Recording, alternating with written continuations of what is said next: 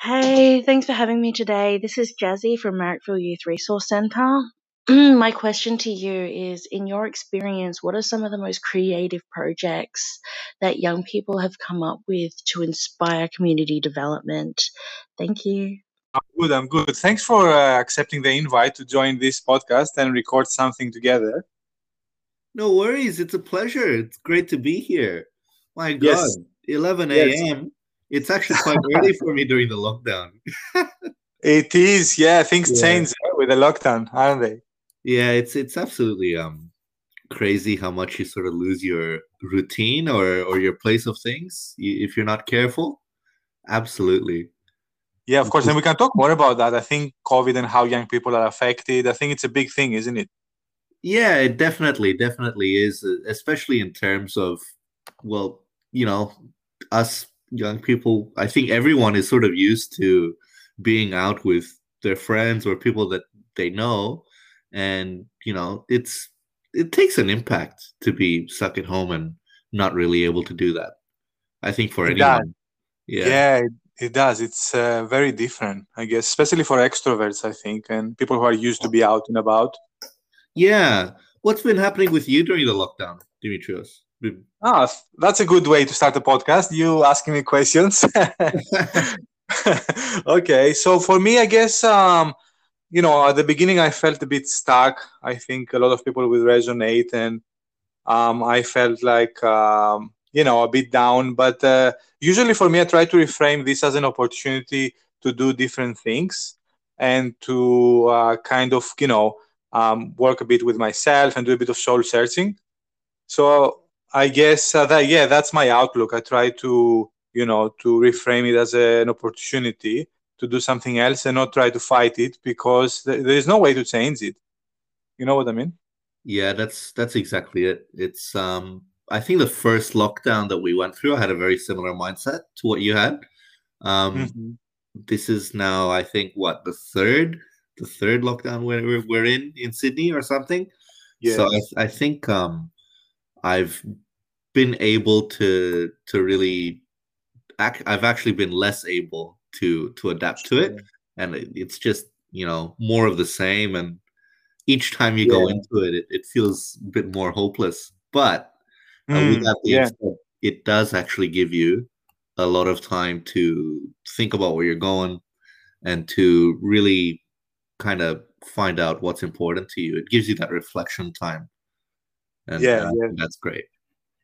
Definitely. And look at this. We're doing this podcast. Maybe we wouldn't be doing it if it wasn't for the lockdown. Maybe we will be both busy, out there. And so,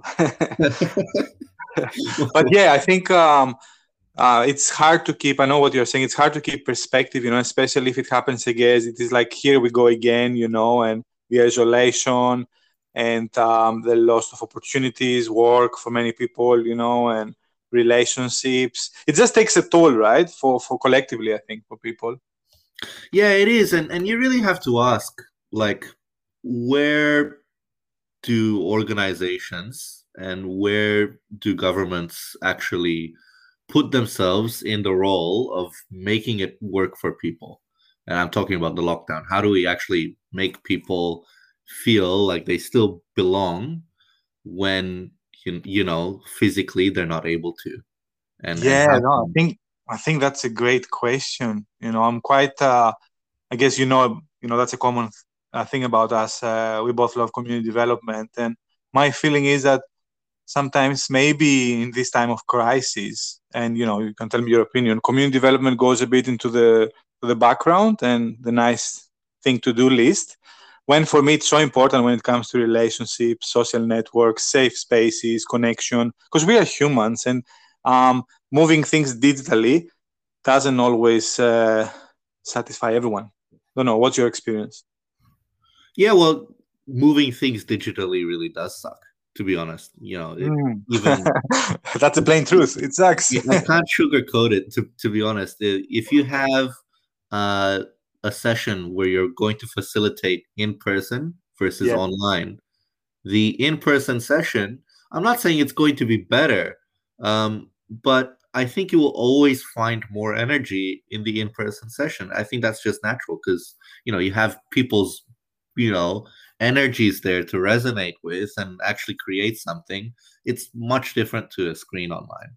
It I think is where everyone. it's only, yeah, just like a square, where you can't really feel the energy in the room. You can't use your body so much. You can't. It's not the same. I agree with you totally, and that's why I'm avoiding, moving things digitally. I was planning a training in Sydney, and I won't do it digitally. I haven't taken the decision yet, even though everyone is moving things digitally, because for me it's not the same, especially for the work that we do. That's not just information, for the mind. Mm, It's relationships. It's building trust. We in ABCD we say move at the speed of trust. It's coming together. And I was even reading some articles about how like face-to-face contact is irreplaceable because we self-regulate yeah. through being, with others, like through observing their breath, looking at in their eyes, and things that we cannot do online. Yep, that's exactly it. Most of the communication that we have is nonverbal, and to see the impacts of what it's like to try and communicate with someone regularly online. Well, you just need to ask, our teachers. They've been doing it for the past 2 weeks, Yeah. longer, or people who've been tutoring. I tutor. It's a real Mm. nightmare, to be honest. You know, a lot of the high school teachers I'm still in contact with, they tell me that they don't know how to cope, and it really is this big question of, do we actually have an ability to cope with this, and Mm. and actually how do we, anyway, as you said, Dimitrios, there's not really much you can do about this. It's just a matter of finding better ways to strategize around it. Yeah, but I think it's important to be honest because I see a tendency that, of moving things online and, about innovation for mental health being technological mainly through apps and things. And we know that this won't cut it, as you are saying. So I Hmm. think it's important to be honest, rather than assuming that, okay, if I just transform this into a digital thing and use Zoom rooms and interactive tools and surveys and questionnaires, it's going to make it. We know it won't. We know that we're fundamentally human. So what do we do about it? I agree with you. It's important to be honest, but also, yeah, find strategies. So what are your strategies, Cosmin? You're a young person. I know you're very active in your community, and I want to ask you questions about that. So yeah, feel free to either tell me about your community development and your experience and what you're passionate about, or let's keep talking about COVID. It's up to you. Yeah, fair enough. If you're gonna put it that way, Dimitrios, I really do have to. I guess it comes down to last year in 2020, also due to COVID, when I really got into community development properly. Okay. Before that, I was just sitting on my local youth councils, just doing the thing that, people told me to be doing. Come and sit on SRC and represent the local people in your area.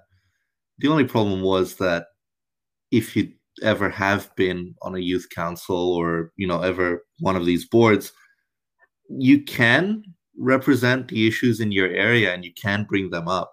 The only question is, are you usually satisfied with what's done about it? Mm. And what are your actual avenues then for, have putting the pressure for change, really, if nothing is being done in terms of community development there? Have you ever had experiences like that? Look, I've heard a lot of stories from young people that sometimes youth councils can be a bit tokenistic in terms Hmm. of not having so much power and influence and true participation, and leadership. But I also have also heard like a few examples, less than than the previous one, about successful like councils, but they usually took a different form. Like in my experience, when that happens, it's not the traditional yak. Right. Yeah. Yeah, because in our experience here in Ride Council, we have a very, classic sort of traditional yak format where Mm-hmm. it's advisory, there's nothing really there. You have maybe a $10,000 budget for the whole council, and then you meet once every 3 months to discuss youth issues, and You know, Sure. the idea there is, okay, fine, young people don't have power and influence, as you put it, but we do have the ability to communicate directly with counselors. We do have the ability Mm. to communicate directly with staff. And the idea is that they listen to our problems Yes. and they actually act on it because they recognize that we are the experts of our lived experience and we are the experts of what are youth issues. Mm-hmm. But unfortunately, and I don't know if this is the case in every council area, that latter aspect doesn't always happen. They don't always listen to young people. There's always different priorities. There's Mm. always a budget that you have to prioritize, right? And the Sure. question is, how do you think, Dimitrios, we can actually get people in power to start thinking more about prioritizing community development and actually seeing them to getting them to see the value in it as well? Look, that's a big question. In terms of how do you get people in power to listen. Um, I will, I will answer the question, but I want to approach it from two different sides. Yep. From inside and also from outside. So, what do you want me to do first, inside or outside? I'm happy to hear about what you would do if you were in the inside, and if we can't, Yes. yeah. Yeah. No, that's great. And as you said, you as a young person and young people have the lived experience, and you are the experts of your life. Mm, So I'm just relating some of my experience working with young people, different organizations, different councils. mm, So I feel like, okay, I will approach it in terms of, it's a system. And as you said, sometimes our system here in Australia is top down. It's not bottom up. That means that there are specific like agendas, strategic plan, priorities, financial interest. And sometimes I feel like decisions are being pre-made. Things are mm, pre-decided, and the consultation might not be so meaningful in that case. It's more about ticking boxes, and I'm being honest here. mm, And other times, as I said, there is more true participation. So how do you go about changing that? I feel there are councils that there is space for more youth initiatives and youth-led projects, and youth voices, and to change the power dynamics. I've seen that in my work with the Cumberland Council. They dissolved their YAC and they started the Youth for Youth. And Youth for Youth is more young people, sitting, co-designing youth events, co-designing for the Youth Week every year, the different events, and being part of different campaigns, and having a bit more space to drive their own initiatives, in mm. partnership with other organizations, and with other people. And I feel like for me, storytelling is quite powerful. I really believe, like I got influence in terms of the approaches I use in terms of asset-based community development and arts, and because of hearing like amazing storytellers giving examples of communities taking leadership and reinventing their place, and young people doing amazing initiatives. So I feel like storytelling and arts can be quite powerful. I don't know how much valued it is in these very professionalized environments, right? Like the council can be sometimes, Yeah.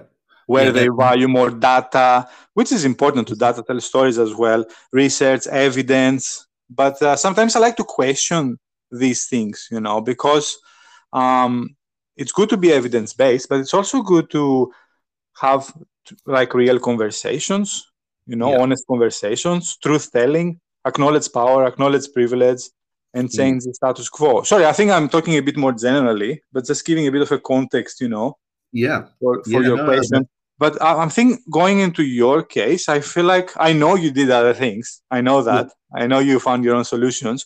But I want to say, because besides young people, also as professionals, like staff in any role, we can also get caught in a system where we don't have a lot of influence to do genuine work.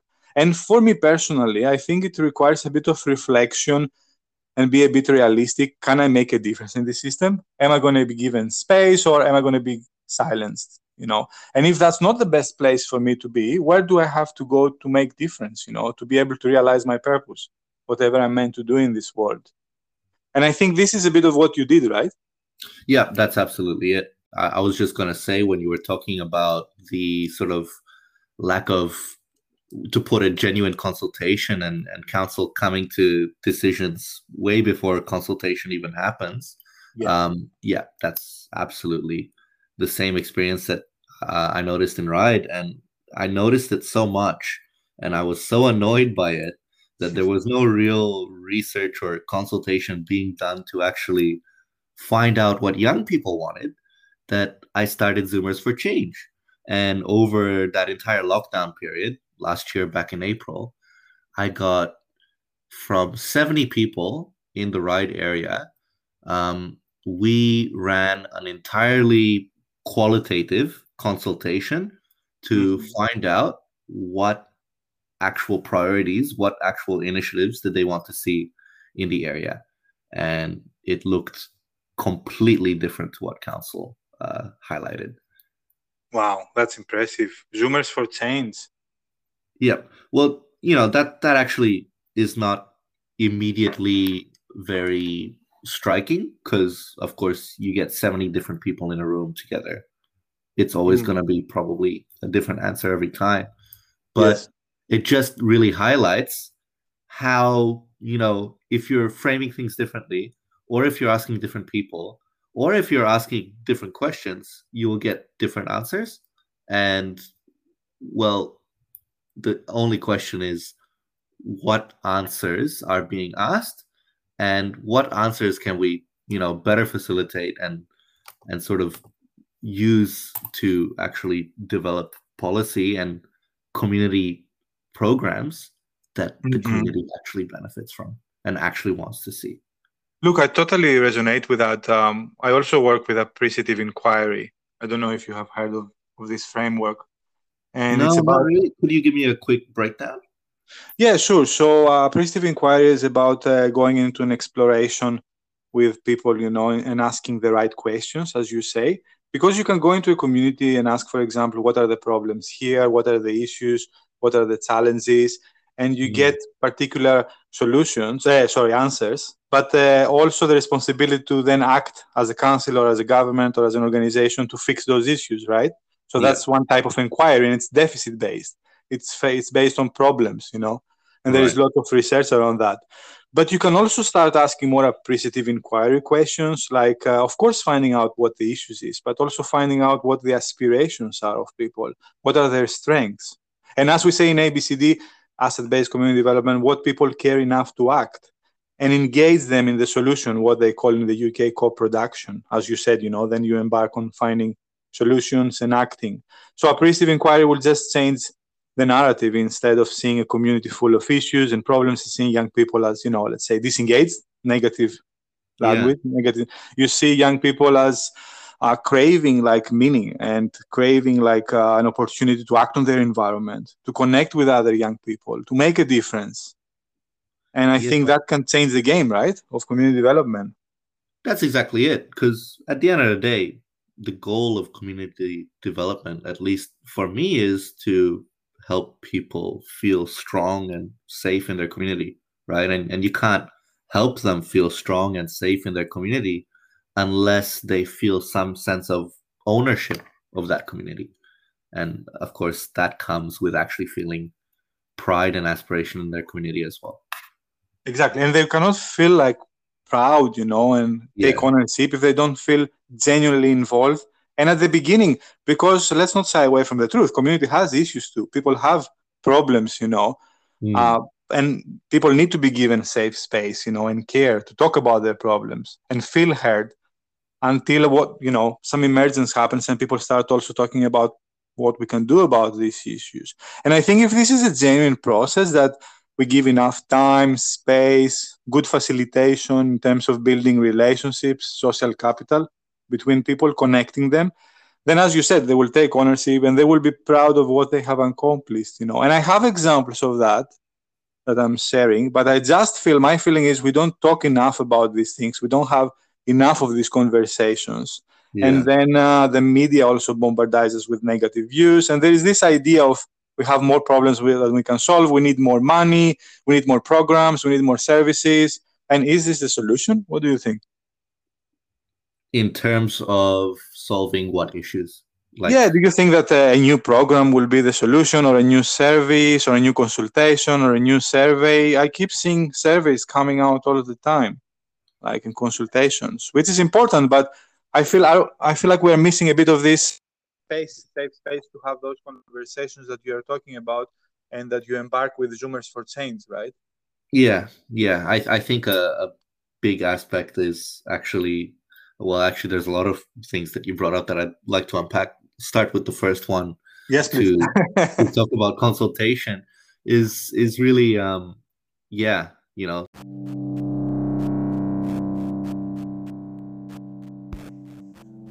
Thank you for listening to this episode 1, All Things Youth and Community Development, with Cosmin, Luca. Thanks to Jazzy for a great question that gave me the inspiration to seek a young person who has made a difference in his community. And stay tuned for episode 2 of this series, where Cosmin and myself will embark on an exploration of youth mental health, trauma, safe spaces, and brave spaces. Thank you. I'm Dimitrios Papalexis, and I'm your host.